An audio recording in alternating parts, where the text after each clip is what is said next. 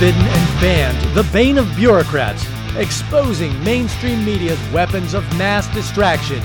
Flying under the radar and dropping truth bombs on tyranny. It's Liberty Now.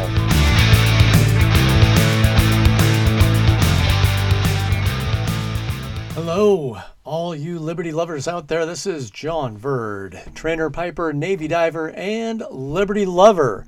Welcome to LibertyNow.com, Liberty Now podcast. I'm going to make it real short and sweet today. Just me, but I wanted to share an audio clip. I'm just going to keep this real simple. Going to make it an audio-only podcast today.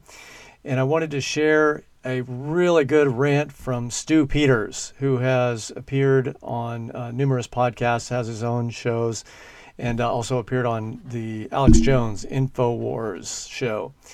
It was really prescient because it's one of the most amazing boil downs that I've heard in a long time. And he talks about the big lie and the reality of the New World Order. Now, I know a lot of you, my listeners, are very well aware of what's going on there. Some of you may be on the fence. Others are just listening, thinking this is, a complete conspiracy theory. But I assure you, my friends, it is very real, and we ought to be doing everything that we can to oppose it at every turn, to resist it, and to do what we can to prepare for it in the event that the globalists do get their full plans rolled out. Now, this Stu Peters rant, I'll just play this. I'll save it till the end. But I also wanted to talk just briefly today. We're going to go into more detail in future podcasts, talk about what we can do to prepare.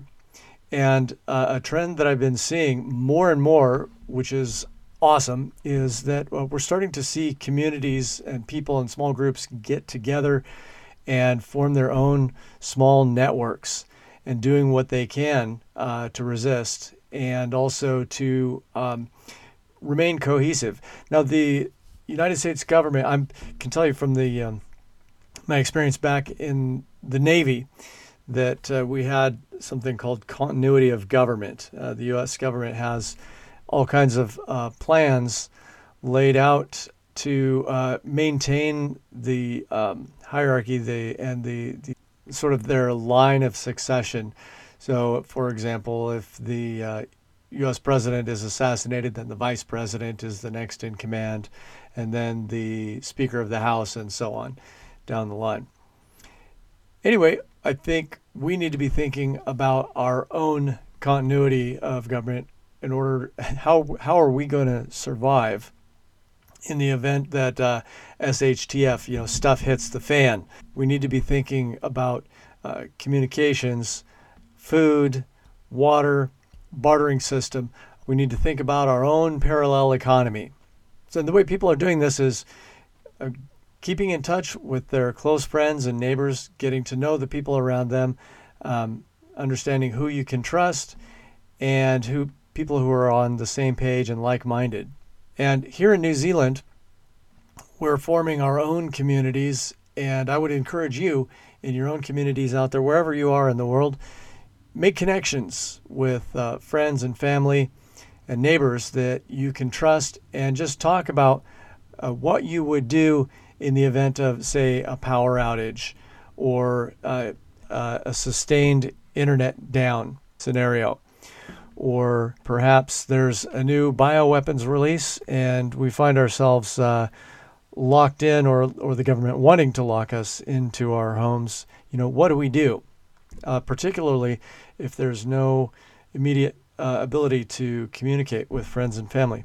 It's been noted that in situations where people are isolated and have no means of communication, either a natural disaster or a man-made disaster, and one of the most important things to keep people sane and keep them from freaking out, rioting, or preventing violence from breaking out is getting information. If you're stuck in an isolated area or you're cut off from all communications and from anybody your mind starts to spin after a while. Imagine going a day or two without any news, not knowing what's going on.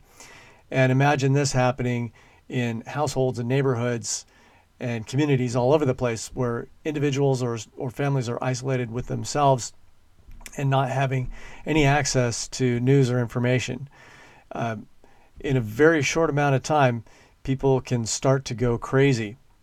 And this has been demonstrated through MK Ultra projects and other experiments demonstrating that if people are isolated without any communication for too long, they can literally go insane. So I would advise you that the number one thing that you do is to establish those contacts and have a plan in place, just like you would have a plan in case there was a fire in your home. You know, you have a fire drill. Here's what you do. If you can't exit this way, get down beneath the smoke, cover your face with a cloth or a damp cloth, preventing smoke inhalation.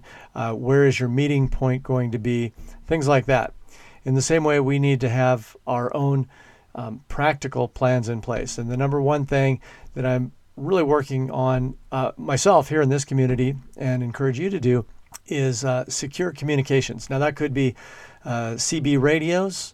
It could be making sure that you have a world band radio, AM, FM, things like that. In the extreme scenario, if there is no power or radio stations go out, what will you do then? Well, a new emerging solution, just in the last couple of years, I've seen really growing rapidly, is called Meshtastic Network.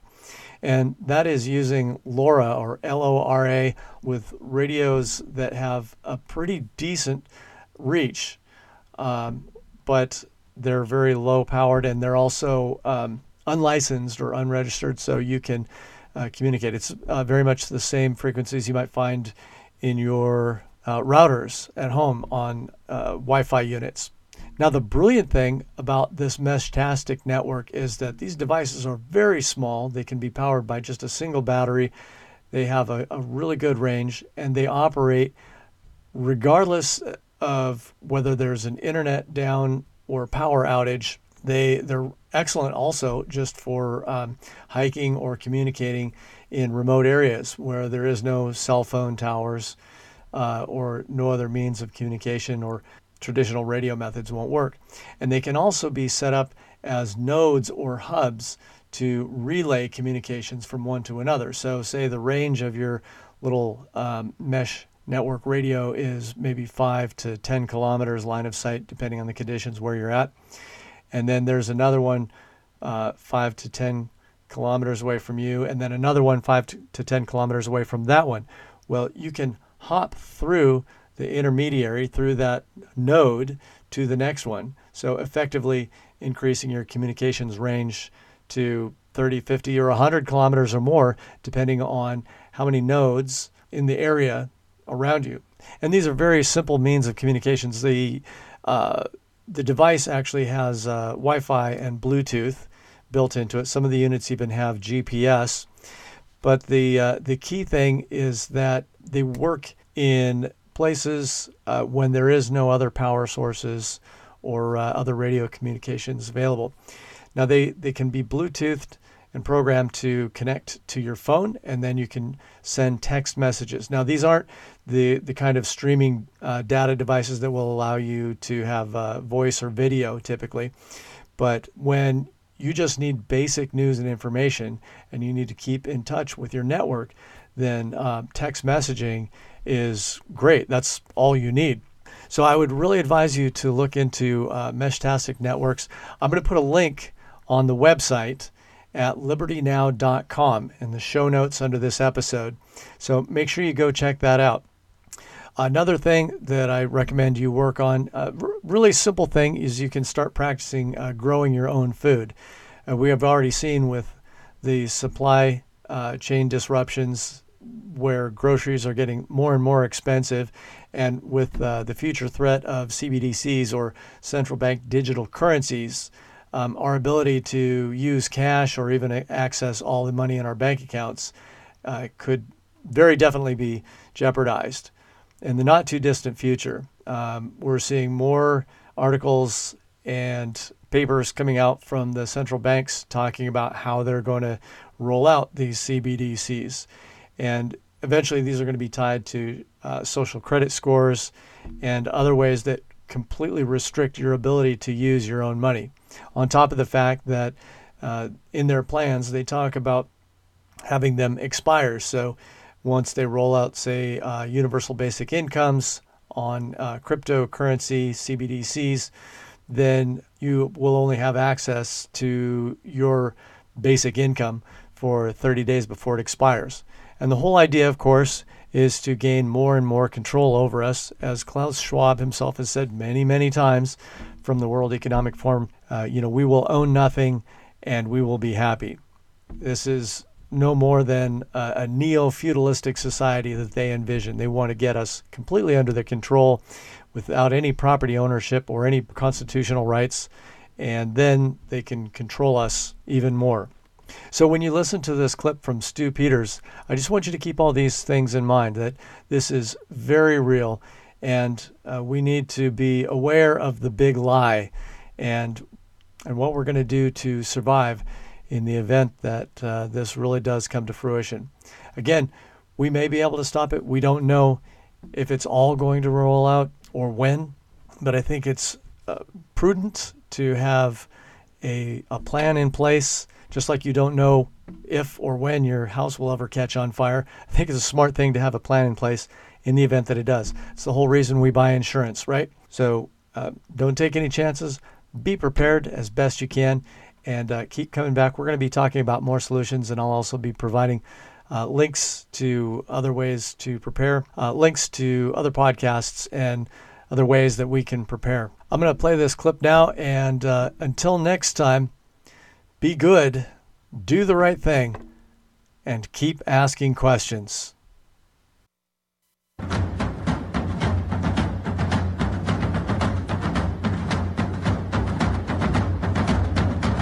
We've talked a lot on this program about how the world that we live in today is really just the empire of lies. The self-appointed ruling elites have lied for decades, maybe even centuries, about virtually everything. In more recent times, some of those lies that we were told were some of the biggest lies you could ever wrap your head around. We've been lied to about the assassination of a sitting president, JFK, the circumstances surrounding the death of Princess Di, the causes of wars in Iraq and Syria and Afghanistan, weapons of mass destruction, supposed Islamic terrorists responsible for 9/11, the Obama red line in Syria, the Benghazi embassy, the ruthless boogeyman Vladimir Putin just waking up one day deciding to go and conquer Ukraine, totally unprovoked. He's a war criminal, they tell us. While meanwhile, Ukrainian Azov battalion, literal Nazis, shoot innocents trying to flee, recruit non-military fighters, and literally eat opposition soldiers. We've been lied to about the actual events of these wars, the ghost of Kyiv, the bombing of maternity wards. And now we're learning in the last couple of days about child organ harvesting that Russian troops just discovered taking place in Ukraine. Lies about COVID-19, its origins, the bioweapon injection being a safe and effective vaccine. We've exposed the lies about the medical industrial complex, deadly hospital protocols and treatments, when the truth is these for-profit hospitals and clinics have been killing for cash, murdering for money for decades, using poisonous drugs and damaging serums, venoms, and injections that cause the breakdown of immune systems, kickstart inflammation, lead innocent Americans to an early grave, all for the almighty dollar and the quest for power, control, and status. This is all true. The criminal fake news media tells us lies about a sitting president, Donald Trump, colluding with Russia, a violent insurrection. Oh, and a supposed P-tape. And anyone that points out or broadcasts or publishes the truth about any of these things is a far-right shock jock or a white supremacist, an extremist Christian nationalist, or a conspiracy theorist, of course. The enemy pays billions of dollars to major broadcast and cable news networks to brainwash and propagandize and program and repeat and gaslight the viewing audience consisting of hundreds of millions of clueless victims, in many cases leading them directly to their death. We aren't conspiracy theorists. No, not at all. And telling big lies isn't new. The Jewish Virtual Library points this out. Quote, if you tell a lie big enough and keep repeating it, people will eventually come to believe it. The lie can be maintained only for such time as the state can shield the people from the political, economic, and or military consequences of the lie. It thus becomes vitally important for the state to use all of its powers to repress dissent, for the truth is the mortal enemy of the lie, and thus by extension, the truth is the greatest enemy of the state. This is why slaveholders refuse to allow their slaves the ability to learn to read or write. The Jewish Virtual Library continues, quote, "The broad masses of a nation are always more easily corrupted in the deeper strata of their emotional nature than consciously or voluntarily. And thus, in the primitive simplicity of their minds, they more readily fall victims to the big lie than the small lie. Since they themselves often tell small lies in little matters, but would be ashamed to resort to large-scale falsehoods, it would never come into their heads to fabricate colossal untruths, and they would not believe that others could have the impudence to distort the truth so infamously. Even though the facts, which prove this to be so, may be brought clearly to their minds, they will still doubt and waver and will continue to think that there may be some other explanation." Unquote. Let me ask you, which one of those words that I just read from the Jewish Virtual Library are not true? All of this sounds objectively true. Who among us that's being completely objective and bare naked honest could disagree with any of those words? For the last 2 years, both fake political sides of the aisle have been fighting to own the definition of the term the big lie in an effort to control the narrative and conceal from the public what the big lie actually is. And the big lie is this: we have a corporate government crime syndicate, public and private sectors colluding with one another and the media in an effort to lock the entire population of the planet into virtual, digital, and real-life prisons. What we've just described here is fascism.